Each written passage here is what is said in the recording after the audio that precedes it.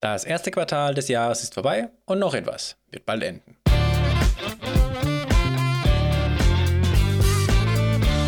Nur 22 neue Roadmap-Einträge haben es diese Woche auf die Roadmap geschafft. Eigentlich etwas ungewöhnlich, aber wie dem auch sei. Los geht es mit dem neuen Freigabemöglichkeiten in Power BI. In diesem Update wird eine neue Freigabefunktion eingeführt, mit der wir Berichte über gemeinsam nutzbare Links an Personen in unserem Unternehmen weitergeben können.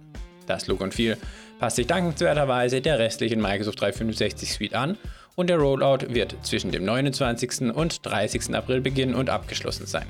Die Administrator-Option kommt bereits etwas früher, zwischen dem 2. und 7. April. In den letzten Monaten hat Microsoft einige Zeit in die Microsoft 365 Defender Produktfamilie investiert. Gut so, denn nun sind viele Dienste im Microsoft 365 Sicherheitscenter leichter zugänglich. Microsoft Defender for Identity gehört ebenfalls zu dieser Familie. Der nächste Schritt bei der Erweiterung der Funktionalität von Defender for Identity bezieht sich auf das Microsoft 365 Sicherheitscenter und dass das gesamte Spektrum von Alarm und Investigation dort zu finden sind. Dies umfasst auch die Verwaltungsfunktion und wird im Mai und Juni diesen Jahres in unseren Tenants verfügbar sein. Von den 22 genannten neuen Roadmap-Elementen gehören 8 zu Microsoft Viva. Ab Mai gibt es Themen oder im Englischen Topics in der Microsoft-Suche in Bing. Diese Topic-Karten werden dann in den Suchergebnissen angezeigt, wenn die Microsoft-Suche über eine Bing-Suche aufgerufen wird. Wer aber wirklich Bing verwendet, ist wohl wieder auf einem anderen Blatt Papier zu finden. Nun ja. Ab Juli gibt es dann weitere Unterstützung für verschiedene Topics. Dadurch werden dann Kategorien oder Arten von Topics hinzugefügt, wie zum Beispiel Projekte, Produkte oder Organisationen. Das wird ein wichtiger Punkt werden. Die anderen 6 Roadmap-Einträge sind derzeit für Dezember geplant. Da es wahrscheinlich irgendwo unterwegs bestimmt noch einmal eine Änderung gibt, gehen wir da nicht zu tief darauf ein. Aber es gibt coole Dinge, wie zum Beispiel Verbesserungen für das Topic Management, Topic in Yammer Preview und erweiterte Sprachunterstützung. Hinzugefügt am Mittwoch Outlook Einführung vorgeschlagener Antworten in Outlook für Windows. Hier sagt der Titel eigentlich auch mal wieder alles. Wenn man eine Nachricht erhält, kann die E-Mail mit einer kurzen Antwort beantwortet werden.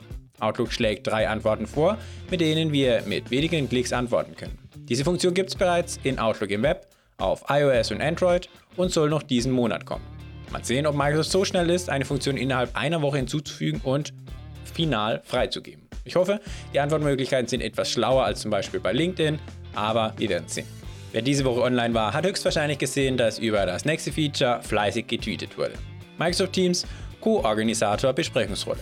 Ab Juni können Organisatoren die Kontrolle teilen, indem sie den eingeladenen Personen die neue Rolle Co-Organisator zuweisen. Diese Personen verfügen dann über fast alle Funktionen des Organisators, einschließlich der Verwaltung von Besprechungsoptionen und noch viele mehr. Warten wir auf Juni und sehen, wie es wird.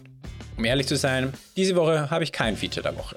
Aber etwas anderes war ziemlich interessant. Microsoft hat in der Vergangenheit mit User Voice, einem Drittanbieter, zusammengearbeitet, um mit Kunden zu kommunizieren und Feedback zu sammeln. Wir haben das eigentlich immer schön fleißig getan für die ganzen Produkte und haben so auch abgestimmt, was wir in Zukunft haben möchten. Microsoft wird sich im Laufe des Jahres von diesem Produkt entfernen, um auf eine eigene Lösung zu setzen. Ich hoffe oder glaube, es wird eine Yammer-Community oder mehrere Yammer-Communities pro Produkt. Denn Yammer wurde erst kürzlich aktualisiert. Es bietet schon viele Funktionen und auch der Gastzugriff wurde verbessert.